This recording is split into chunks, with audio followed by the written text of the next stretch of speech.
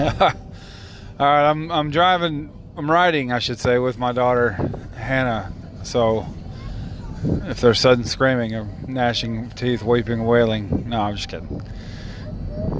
No, I have flaws in my driving and my parenting. If you know me well at all, you know that. You know, one of those is impatience.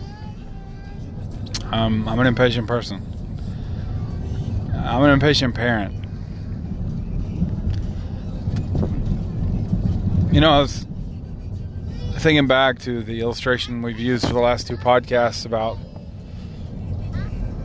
my daughters asking me to go with them to get a refill because they were shy when they were younger. And how that I would eventually go with them most of the time. Usually I would go with them. You know, one of my biggest pet peeves is once I've given an answer to be asked the same thing again. And so when they would ask for a refill and I would say yes, but when they would ask for me to go with them to get a refill, I should say, and I'd say yes, but I was talking to someone, I wouldn't immediately go, but they would often immediately ask me if they could still go get a refill and if I'd go with them because they wanted more soda.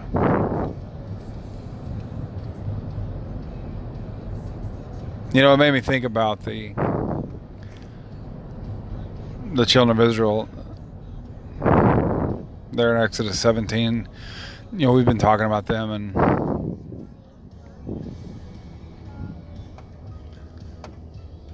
they had been enslaved. They'd been in slavery for 400 years, and God had gotten them out. God had raised up Moses, and he'd led them out of Egypt.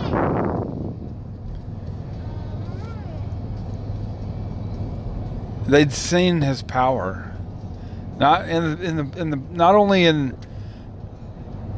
the plagues, the plagues that God had put on Egypt.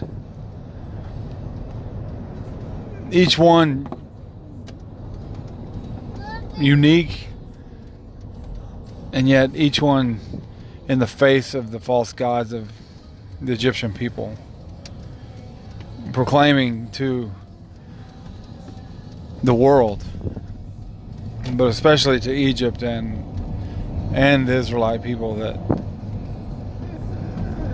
Jehovah is the one true God. They'd seen that power. They're not, like I said, not just in the plagues, but when they left Egypt. They found themselves at the Red Sea.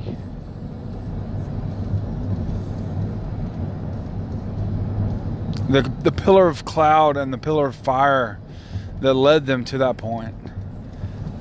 When they got to the Red Sea, it seemed hopeless, and yet God used Moses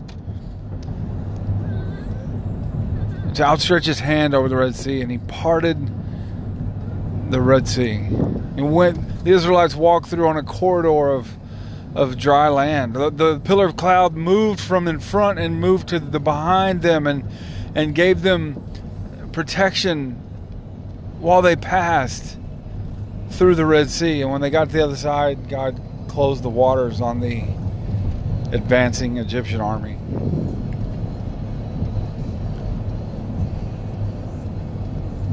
They'd seen all that. They'd been led out of Egypt. And it's in the second book of the Bible that we for the first time read the words salvation and redemption. And yet, at the beginning of chapter 17, they asked Moses, "We're thirsty. Has God brought us out here to die? Has he brought us out here to die?" Moses answered them as on point. They went to Moses with their complaints. And Moses said, "Why do you chide me? Why do you tempt the Lord God? You see, they weren't really angry at Moses, even though no doubt that's who they took it out on. They were angry at God. They literally felt abandoned. They literally felt like God was not with them. Even though they had been miraculously delivered from the hands of an evil Pharaoh. Committed heinous acts. He murdered all the male babies of the Hebrew people. God had delivered them from him. Twice. Once when they left Egypt, once when they passed through the Red Sea.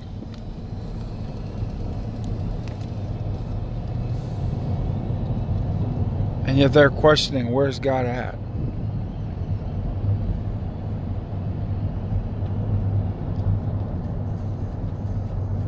It reminds me of myself in a lot of ways, because I have the ability to be in stations of life where I know God has led me. I know God has put me in these spots to serve Him, to bring glory to Him, and for my good.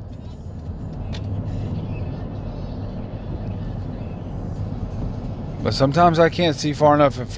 I can't see far enough ahead of me. And I begin to ask foolish questions like, "Are you sure, God? Are you with me or not?"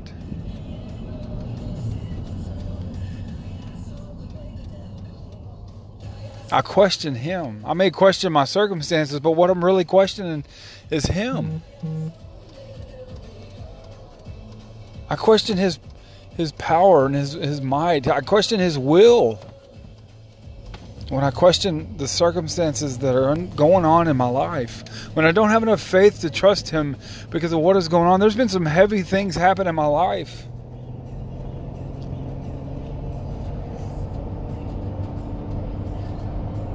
But He's led me all the way. When I think about what He's done in my life, how could I not trust Him? It's so easy to look back and read God's Word and the examples He gave us and not apply it to my own life. It's so easy to do that. To look at the Israelite people and say, "Are you kidding me? He led you by a visible pillar of cloud and pillar of fire, and you have the gall to ask Him, 'Are you amongst us or not?'" They said in verse 7. "Are you amongst us or not?" God has saved me from my sin and from myself. He's given me freedom over sin. He's given me freedom over the penalty of it. He's led me. He's miraculously provided for me in my life. His hand has clearly been upon me, and yet I have the gall at some points to say, "God, are you with me or not?" This is a very impactful circumstance upon the children of Israel, because Moses went to God and God gave an answer. God told Moses, "I will stand before thee and you go smite the rock." Not only am I amongst you, I'm before thee. You go smite the rock, and water came out of it. He named the place Massa and Meribah, which is because the Bible tells us, because they chided, they argued, they griped at Moses, and they questioned God, they tempted God.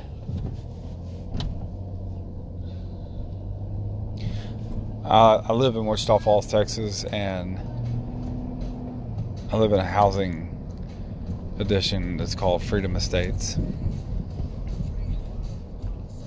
But to my shame, you could name my living room Massa and Meribah.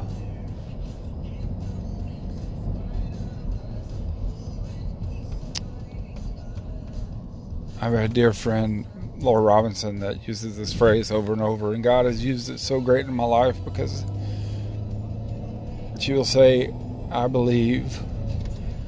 God, I believe. Help thou my unbelief. There are times that I flippantly say, oh yeah, I believe.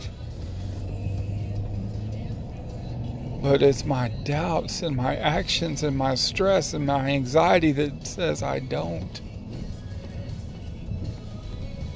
Oh, help me not. Help me not to question God. Are you amongst me or not? Help me to remember what He's done for me in my past. Just how mightily He's moved on my behalf.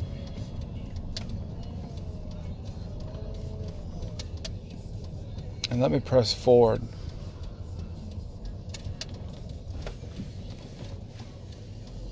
Push forward